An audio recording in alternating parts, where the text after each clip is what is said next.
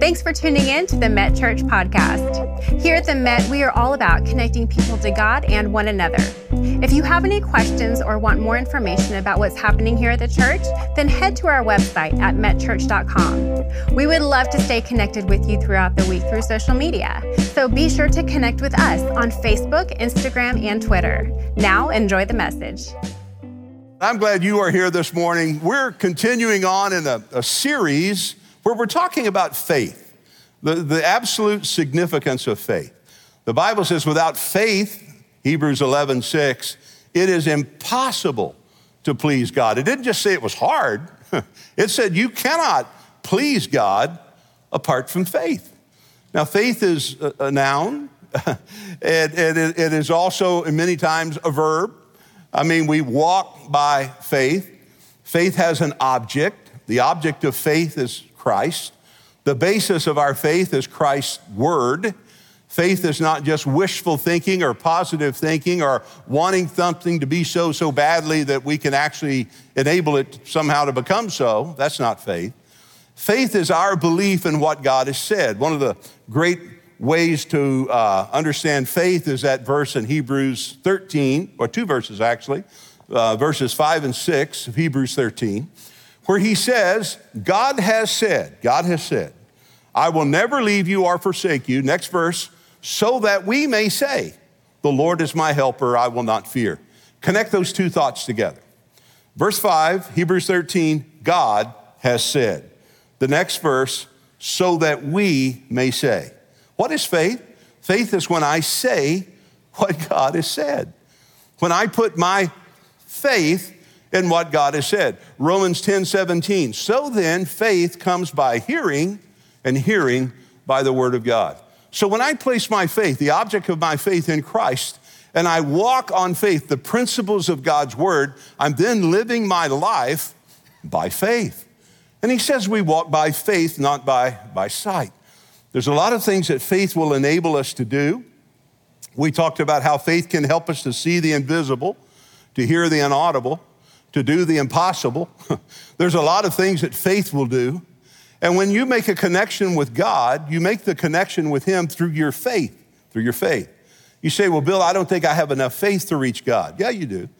In fact, in Matthew chapter 12, verse 3, Romans 12, verse 3, the Bible says God has dealt to everyone, the measure of faith. Not a measure that might lead you to believe.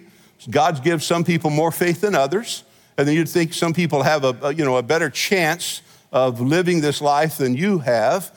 But the reality of it is we all start with the equal amount of faith. God has dealt to all of us the equal measure of faith. So it's what we do with our faith. In 1 Peter, he said, add to your faith. Now, you're supposed to add to your faith. We're supposed to grow in our faith. And so the idea of this life of faith is the way whereby we connect with God. The picture that we've talked about through the series to try to help you comprehend what faith is as opposed to grace. Grace is really on God's side. Grace is God's extension of his hand toward us. Grace is God's favor toward us. I didn't do anything to deserve God's love, and nor did you. Grace is God loving me in spite of me. Romans 5:8. While we were yet sinners, Christ died for us. We talk about how Christianity is not behavior modification. In other words, God doesn't change a person so that he will love a person. He loves a person so that he might eventually change the person. So God loves us as we are. He loves us where we are. He loves who we are. He loves you just as you are. You don't get your act together and then come to Jesus. That's a disgrace to grace. God loves you just as you are. He will accept you. In fact, Jesus said, those who come to me, I will in no wise cast out. The front door mat of the church, it should be the words of Jesus, whosoever will, let them come. It's not a qualifier.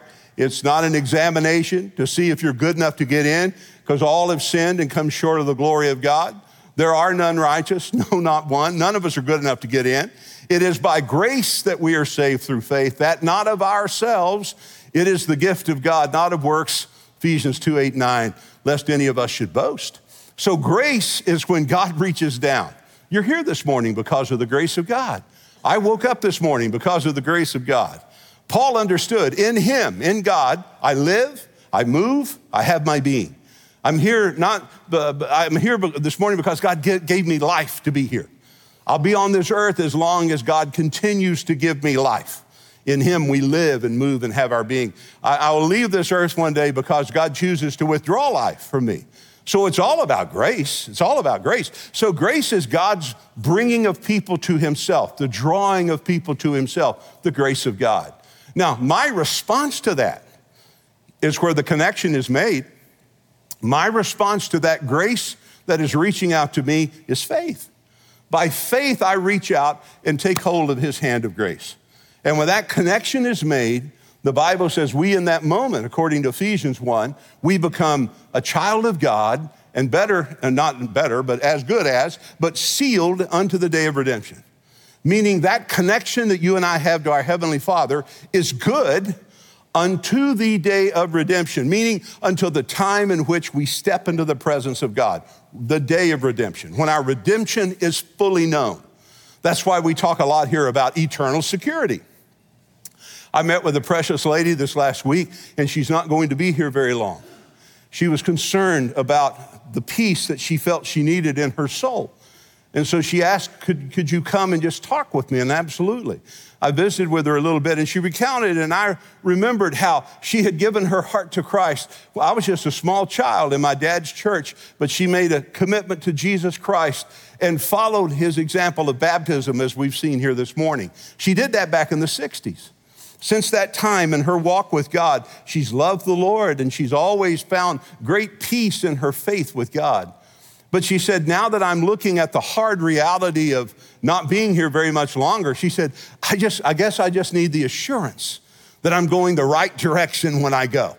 She said, I want to know I'm going up, she said, and not down. And I said, well, let's go back again and recount what you did back in the 60s when you said you received Jesus as your Savior. And she said, yes, I know that I did that. I know that I prayed to receive that. I said, well, according to the word of God, Ephesians 1, you were sealed unto the day of redemption. Meaning all of your sins of the past, your sins of that present day, all the way the sin, anything you would commit to the day in which he calls you home, those sins were covered at the cross. You can't be unborn. Jesus said, you must be born again. That which is born of flesh is flesh. You cannot be physically unborn. Flesh is flesh. And then he said, that which is born of spirit is spirit, John 3. You cannot be spiritually unborn. And then I reminded her of one of her children, and I said, have they ever disobeyed you? She said, yes. Have they ever disappointed you? She said, yes. I said, have you ever disowned them for that? She said, no. And I said, well, if you love your kids that much, don't you think God loves you that much as well? And I said, you cannot be unsaved. We talked about the ark a couple of weeks ago. People can fall in the ark. You couldn't fall out of it. Yeah, you can make mistakes, and yes, you can sin. And I know people, when I talk about that, said, oh, you're teaching people you have a license to sin if you have eternal security, and you can just sin all you want to. Well, here's what I know about eternal security. Once you're sealed with the Holy Spirit, you can sin all you want to, but you know what he does? He changes your want to. You don't enjoy it like you used to. You know why? Because you have the presence of the Holy Spirit. And you know what?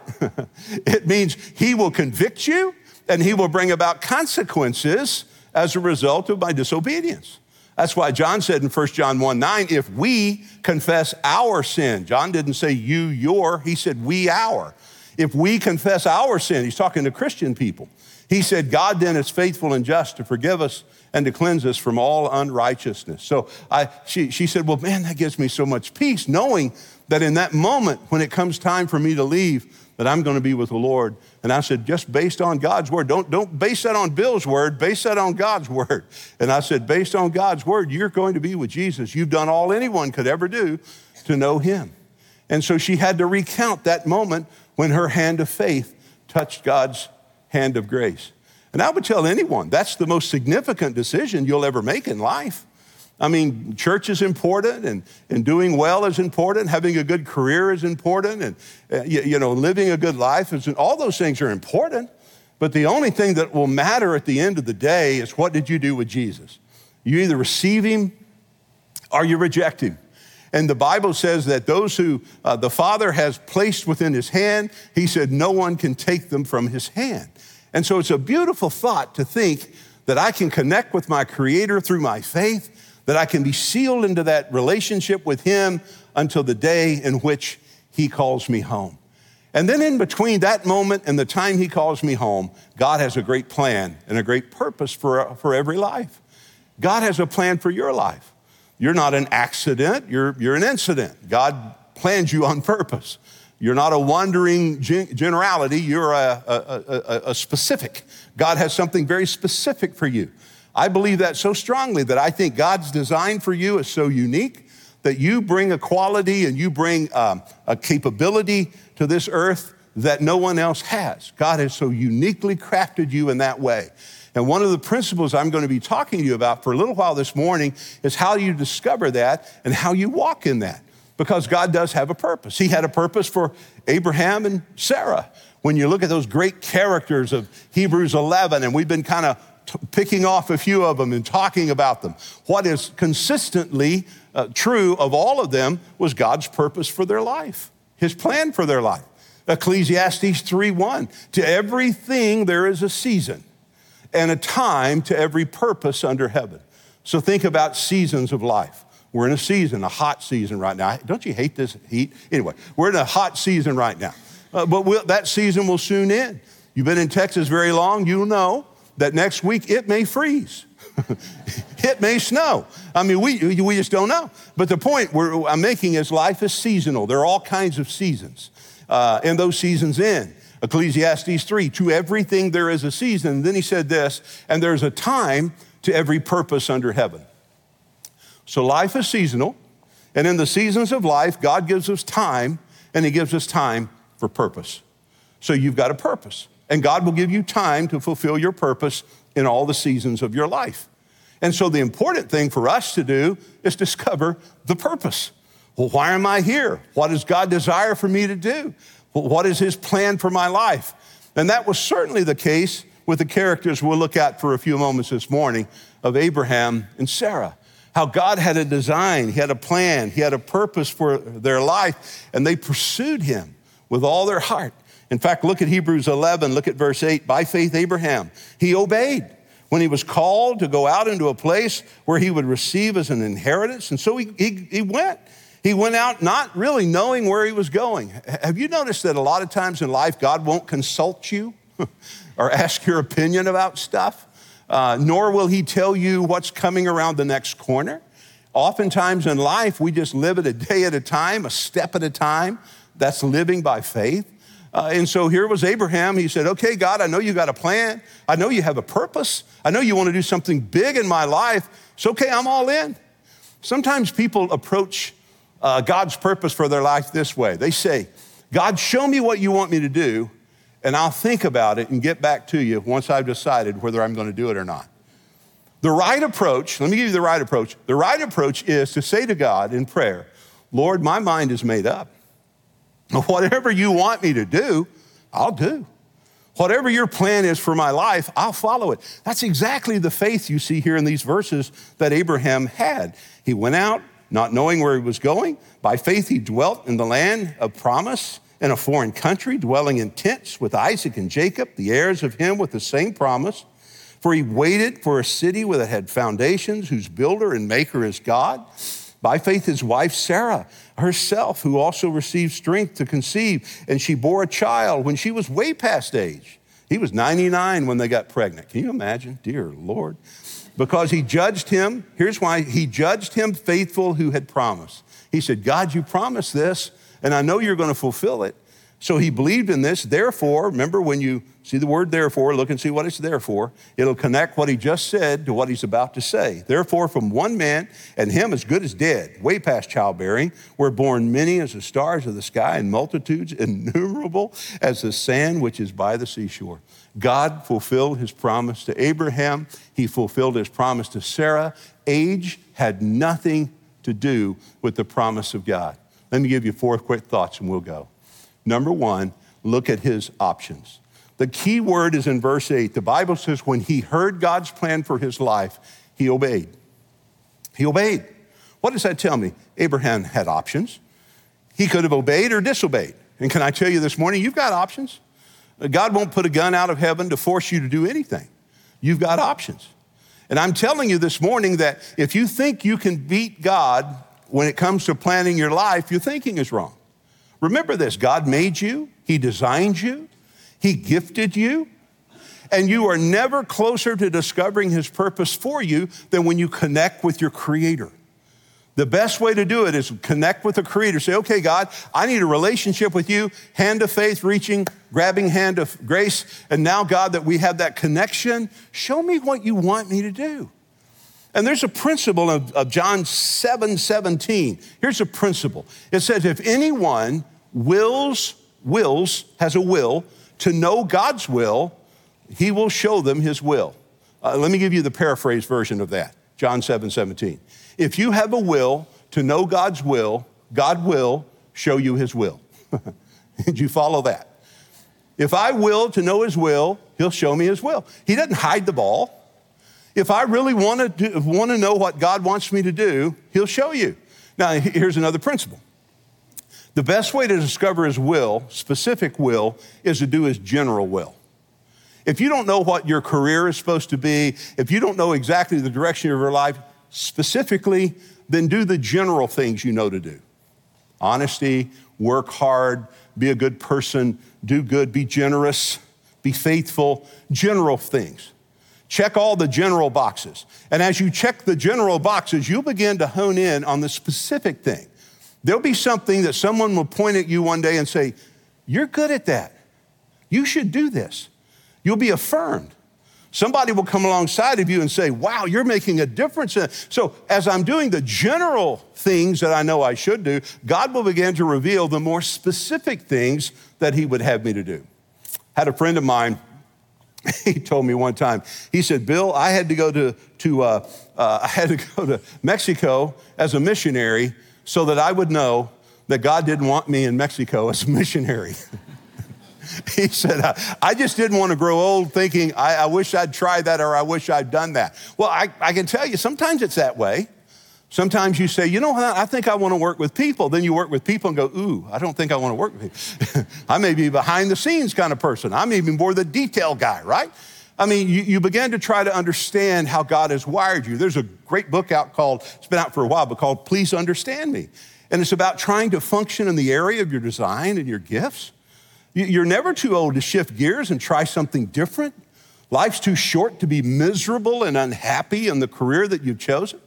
And I know sometimes you have to do that because you have to pay the bills, but while you're doing the general things, be open to the specific things and to be looking at what God has for you specifically. You just may be in a season right now where what you're doing is working and necessary while God is preparing you for the next season of life. Another principle of Psalm 37, the steps of a good person, steps are ordered by the Lord. He delights in their way. God says, good, I'm proud of you, good, you go. And then he says, though he fall, the Lord will uphold them because the Lord cares and loves for His own. Steps. Life's a series of steps.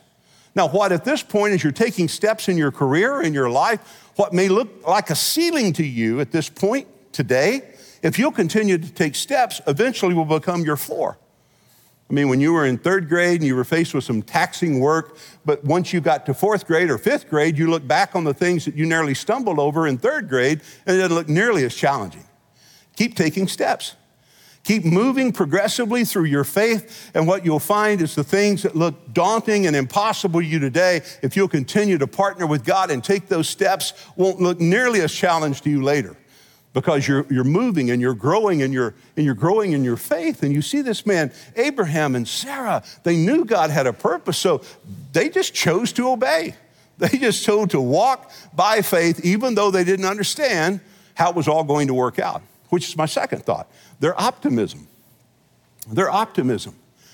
Someone has well said, it is your attitude, not your aptitude, that will determine your altitude. Every pilot in the room will tell you the attitude of a plane determines its altitude. And they were optimistic. Now, they weren't perfect, as well I'll talk about in a moment, but they were optimistic. They just knew, I don't know how this is going to work, but I know it's going to work. I don't know when God's going to come through, but I know he's going to come through.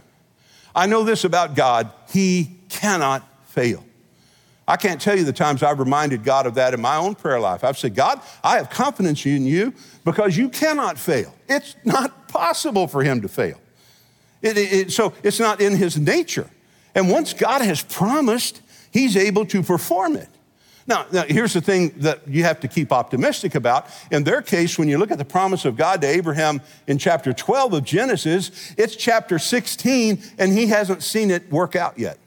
And the significance of those chapters is it's about 10, 12 years. Now, just because God's giving you a desire and a passion to pursue something doesn't mean you're going to find success in it right away. It may take a year, it may take 2, it may take 3. But if God has promised you and he's put that desire in your heart and he's confirmed that in your life, God will not fail you. You see, here's what I believe about how God works. I believe God works in a sense of timing. Timing. We work in time. We look at the clock, everything we do is according to time. We try to start on time and end on time. We look at our calendar. God doesn't work that way. He's bigger than time. He works with timing, a sense of timing. He's just saying, it's happening, but not yet. You're not ready. He doesn't want you to go up like a rocket and come down like a rock. He may not be saying no. He just may be saying, not yet. You're not quite there. You're not quite ready. So what do? You stay optimistic. You continue to trust him. You continue to have faith in him because he can't fail, because he won't fail. And you just say, God, I know you've promised and I'm walking in obedience to you. So God, I want to stay upbeat. I want to stay optimistic and I want to keep my faith in place because I know eventually you're going to bring this to fruition. So he had options. He had optimism. Thirdly, he had opposition. He had opposition. The laws of The laws of physics prove anything that moves has friction. I mean, anything that moves has friction. Paul Harvey used to say, you know you're on the road to success if it's uphill all the way. Paul said this in 1 Corinthians. He said, there's a great and effectual door opened unto me. And then he said, but there are many adversaries. Here's what I know about open doors. Doors of opportunities will always swing on hinges of opposition. A great opportunity is always accompanied by opposition. You're just going to have that friction. The devil sees the potential and he'll do all he can to discourage you and he'll do all he can to stop you. So stay optimistic, regardless of the opposition. And sometimes, guys, the biggest opposition and the biggest difficulty we face will be our own doubts and fears. When you study the story of Abraham and Sarah, Abraham was his biggest problem, just staying on top of him. Can I tell you, my biggest problem is me. I have a full-time job keeping me spiritual. I know that may shock you, but I really do. I really don't wake up every morning always with a desire to read the Bible. I know that, again, I don't want to scare you, but sometimes I do it out of a sense of discipline. I'm a pastor, but I've never had a cacophony of angels in the bedroom going, well, good morning, Bill. Glad you're up. No, sometimes I read the scripture. I'll prop myself up in the bed and I'll pull up my phone and I'll pull up a passage and I'll read through that. And sometimes it's just my discipline. And sometimes you do what you do because you're disciplined to do it because you know it's the right thing to do. So sometimes that's just what you have to do. You have to overcome the biggest opponent that you face in life, and sometimes it's your own hesitancy and your own unwillingness to continue to pursue the thing God's put in your heart. Abraham had to overcome that. Sometimes we are our biggest enemies.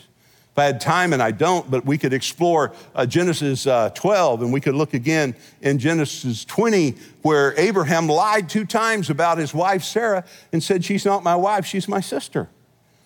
Now, when I read that, she must have been a good-looking woman because Pharaoh spotted her, and Abraham was afraid that Pharaoh would kill him to take her because he had the power to do it.